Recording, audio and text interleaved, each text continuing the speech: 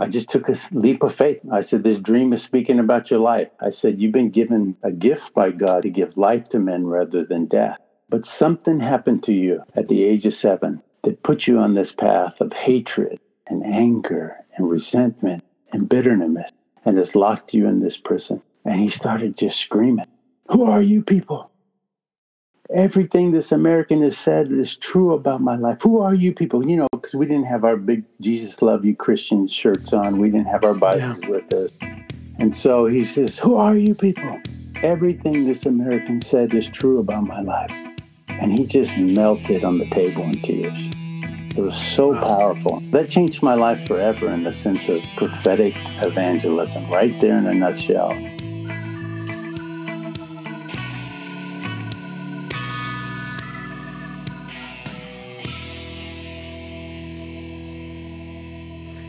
Even if you are alone in your evangelistic journey, today you are joined by people from all over the world that, like you, want to learn, grow, and give Jesus the glory that he's due. They want to love people more effectively in the power of the Holy Spirit, and you're in the right place. The Harvest Podcast is a conversation-based podcast where we explore testimonies and the stories of what God is doing in the harvest today. Now, I'm Tony Luce. I'm your host. You'll get to know me better as the weeks go on and you hear more in conversation. But I want to jump right into our first guest. He's a pioneer in what many would call prophetic evangelism, and I'm just really excited to have him on. Prophetic evangelism, as some of you know, is hearing God on behalf of somebody else so that they can know Jesus.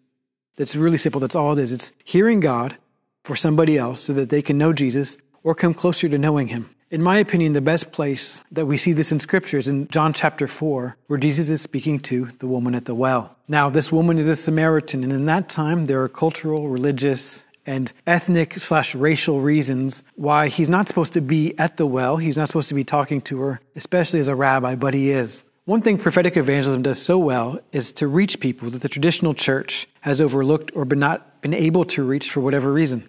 And in the course of this simple conversation that Jesus has with this woman, she goes from thinking he might have an inappropriate reason to talk to me to running into town and telling people, this man told me everything I've ever done. You have to come and hear him. If God isn't so wise to use Jesus to compassionately reveal the secrets, the pain, and the sin in her heart so that she could be restored to God in that way, our guest today is a pioneer in prophetic evangelism in that he has spent years in communities and reaching individuals that the traditional church has not reached, and a lot of them are wounded by the church or want nothing to do with it, but they're really hungry for truth and they're really ravenous for Jesus. Now I'm going to let him share the testimonies and share some stories. Currently, he's a pastor in New Hampshire and he oversees Pinnacle Prayer Mountain, which is as cool as it sounds. But if you've never heard his name before, it's my privilege, it's my honor to introduce you to Recie Saunders.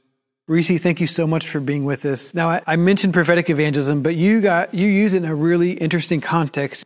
You're going places where people are searching out alternative spiritual experiences. You're searching out alternative religions and all kinds of things. And so can you tell us what prophetic evangelism looks like in your context?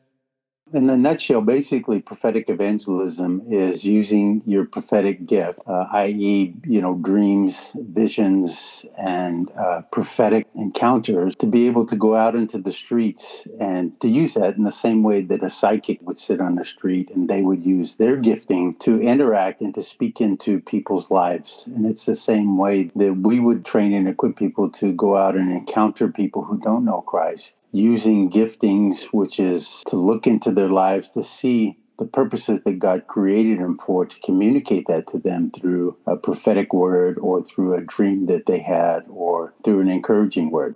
Now, while you're talking about evangelism, you just mentioned biblical dream interpretation, which for some people may be a brand new idea, even though it's throughout the entire Bible. And Acts 2 says that in the last days, says the Lord, I will pour out my spirit on all flesh.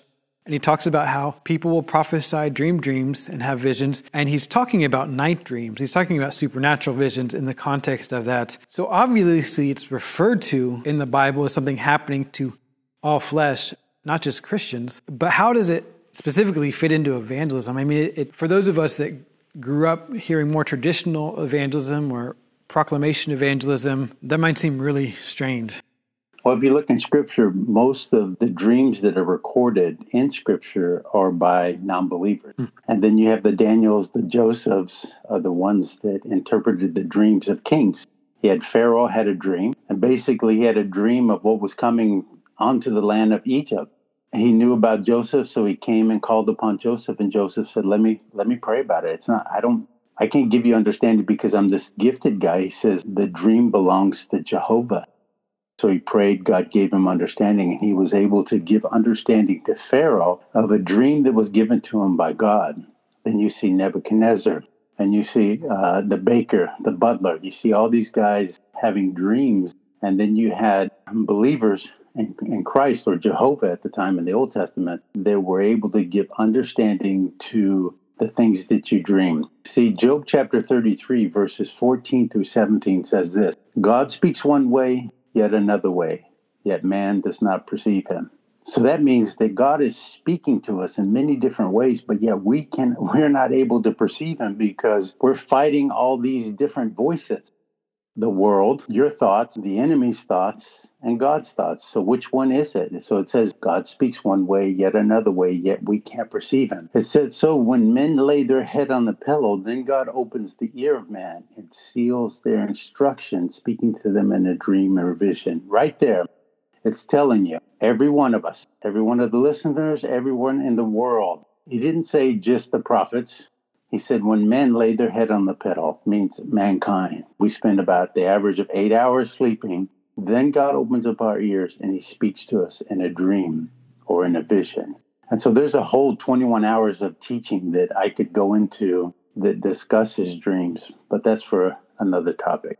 It's the whole thing that really got me into prophetic evangelism. And it was a story that some have heard, but it propelled me into this place that I didn't know where God was taking me. I just found out about John Paul, and I wasn't a dreamer. I could remember maybe one dream in my lifetime. When people asked me if I had dreams, I said, no, I don't dream at night. They asked me if I could interpret dreams. I would tell them, nope, I don't know how to interpret dreams. But I did take a class with John Paul, and he taught understanding dreams and visions. And so once I understood that dreams were the language of God, and I had to learn the language of God, then it opened up my understanding, and I started studying and I started learning about how God speaks through dreams. But I wasn't that good. And John Paul took me on, he asked me to go to Poland with him, and I went to Poland, and he was teaching the class, and I was just hanging out watching. And during the one break, evening break, everybody wants to hang out with John Paul and go to dinner with him. And I said, I wanted to hang out with the young people. So I said, John Paul, I'm going to go hang out with these guys. He said, oh, okay, go ahead. And so we went to this park, and they started just asking me a lot of questions about dreams. I mean, these two drunk guys came by and they were harassing the table. And I don't speak Polish, so one of the girls stood up and says, hey, we got this American here. You guys are bothering us. Leave us alone. We went back to talking. They started bothering us, the group again, and she stood up. She says, hey, I'm telling you, you guys are interrupting us. We're trying to talk to this American and you're bothering us. Well, I don't speak Polish. In the midst of that conversation, I'm just sitting there watching, and the Lord speaks to me in the still small voice. It wasn't audible or anything. It was just, why don't you ask him if he had a dream last night? And I'm thinking to myself, I'm not going to ask him if he had a dream last night. I'm not very good at interpreting dreams yet. So if he tells me a dream, I'm going to look bad in front of all these people I just met. And the Lord said, ask him. I said, but Lord, he's drunk. I don't want to ask a drunk man a dream. You don't know what in the world you're going to get. So I'm arguing with the Lord about this whole thing about asking him. So they're finished. And I said, excuse me. I said, ask the drunk man if he had a dream last night. The whole table was kind of shocked. She just looked at him. She says, the American wants to know if you had a dream last night. And he's like, yeah, I had this dream last night. And I'm thinking, oh no, here we go. He said, I had this dream last night that it was dark outside. And there was this prison. I was locked in this prison. And these men kept coming into my prison. And I kept stabbing them and killing them. And they would come in one by one. I'd stab them and I'd kill them. And he said, that happened all night long, where I would stab and kill men coming into my prison. He said, that's my dream I had last night. And he looks at me, and the table's looking at me. And I'm thinking, that's why I didn't want to ask him. I had no clue what that dream meant. I was perplexed again because I wasn't very good at dreams. I just took in the class maybe a month ahead of time. And so they're looking at me waiting. You've had that experience where you ask them and they just look, okay, what do you think it is? Yeah. And I just took a leap of faith. I said, this dream is speaking about your life. And as soon as I said that, revelation came. It was like the Holy Spirit just came. And I said, this dream is speaking about your life. I said, you've been given a gift by God to give life to men rather than death. But something happened to you at the age of 7 that put you on this path of hatred and anger and resentment and bitterness and has locked you in this prison. And he started just screaming, who are you people? Everything this American has said is true about my life. Who are you people? You know, because we didn't have our big Jesus love you Christian shirts on. We didn't have our Bibles with us. And so he says, who are you people? Everything this American said is true about my life. And he just melted on the table in tears. It was so powerful. And the Lord said that he's been touched inappropriately by men all his life. And he said, now touch him the right way. And so I reached over and I kissed him on the forehead. And he just wept and just wept and wept and wept. And they ended up leading him to the Lord. And he said they were going to get drunker and go break into houses and do harm to people. But because of what happened, there weren't many people back then doing prophetic evangelism, maybe a few guys, but it wasn't mainstream yet in the church. And so from that point on, that kind of propelled me and then meeting Scott into doing prophetic evangelism and kind of pioneering it. We went to the hardest of the hard places to be able to reach people like this guy that had a dream, didn't know what his dream meant, but somebody like a Daniel and a Joseph. And trust me, I'm not comparing myself to Joseph. I'm only doing it for the sake of being able to understand how God speaks. The dream language is God's picture language. When you mentioned the testimony earlier of what happened in Poland, the first time that you went, you shared about the compassion, what you learned there. And that was your first time. Right. I remember, I think it was Scott saying, hearing God took him to the streets gave him compassion, and then compassion led him to dream interpretation. Right. Something along those lines. Along the journey that you've had, what do you feel like is the greatest thing you've learned on the streets and going to these outreaches? How much the Holy Spirit is speaking to non-believers that we don't realize. And that if we can just be a listening ear, not preaching, God hates sin, you're going to die and go to hell. They're not interested in going to church. They're not interested in your Bible study. They're not interested in all those things. What they're interested in is somebody would love them. I was at a place where I moved in great power.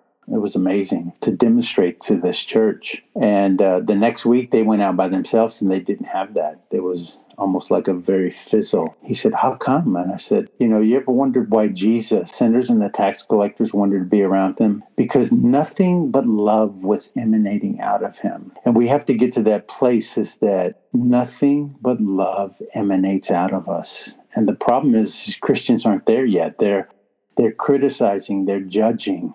They have this righteous, holier than thou spirit. Whether they're saying it or not, the witches feel it, the lost feel it. You don't even have to say it. All you have to do is stand next to them and they feel it. Yeah. They know that you are not safe. And they don't know what it is about you. They say, man, that guy's not safe, so they walk away from you. I think we're the only Christians in this witch event in Australia. And the people loved us. The witches loved us. They kept telling us, man, it's like, dude, who are you guys? And we're like, we're just from America. We're out here. We're spiritual consultants. And they was like, man, dude, you guys got a lot of light and power emanating out of you. They wanted to know us. They wanted to get close to us because we had nothing but love emanating out of us. We wouldn't, if you're a witch and you're doing sacrifices, I don't care. That's between you and God, You're going to have to answer for that. And so we just love them right where they're at. And it's that love, that compassion for them that we were able to win many to Christ. I've seen that in you. I remember distinctly sharing testimonies with you from an outreach. And as I was sharing, you were weeping. Now, going along this journey of prophetic evangelism, what's something that you feel like you've done really well, you think other people should do? Loving the people. Loving the people. And I didn't go up to talk. I didn't just go out and talk to everybody. Jesus said he only did what he saw the Father did. So I was longed to become one with Christ, just as he's one with the Father. And I would go out, and I always called it was a rescue mission, search and rescue, that we were looking for God's children, just to love them and let them know that he loves them. And so there was another guy that came to another event. This is a short one. And we have the signs that say, all the different stuff. And he sits down, he says to a friend of mine, he says, do you have a spirit guide? And he goes, yeah, I have a spirit guide. Because we do have a spirit guide. He's called the Holy Spirit, right? He says, I have one too. And he said, well, do you want to meet my spirit guide? He says, oh yeah, can I meet him? He said, yeah. He said, put out your hands. So he put out his hands. He said, all you have to do is say, Spirit of truth, will you come and reveal yourself to me? And so we're just waiting. And finally, again, tears in his eyes, and he opens up his eyes. And my friend says, well, did you meet him? He's like, no. He was kind of disappointed, He's like, doggone it. And he said, but I met this dude named Yeshua. And he said he was going to be my spirit guide. Yeah. That's when you back away from the table and you just walk away and you realize that he's in charge of the harvest, not us. When we read the book of Daniel or even Joseph in the book of Genesis, we see a man who's able to know the king's dream and then interpret it for him. Despite all the other spiritual ideas and alternative religions around him, Yahweh, the true God, makes himself known through the interpretation of a dream. And really, not just the interpretation, but through giving a dream that drives a person to find the right interpretation until they find it. And so when I hear stories of people like Recie who give an interpretation and then instead of pressing in for more, if the person's not quite there yet, they just stop. They exercise self-control. And in doing so, they let the dream giver and the dream interpreter continue on what he's already doing a really good job of, and that's drawing people to Jesus. The knowledge that the Holy Spirit is the one who convicts and Jesus is the Lord of the harvest will change the way you do evangelism. It'll change the way you love people, and it'll change the way you just live your life.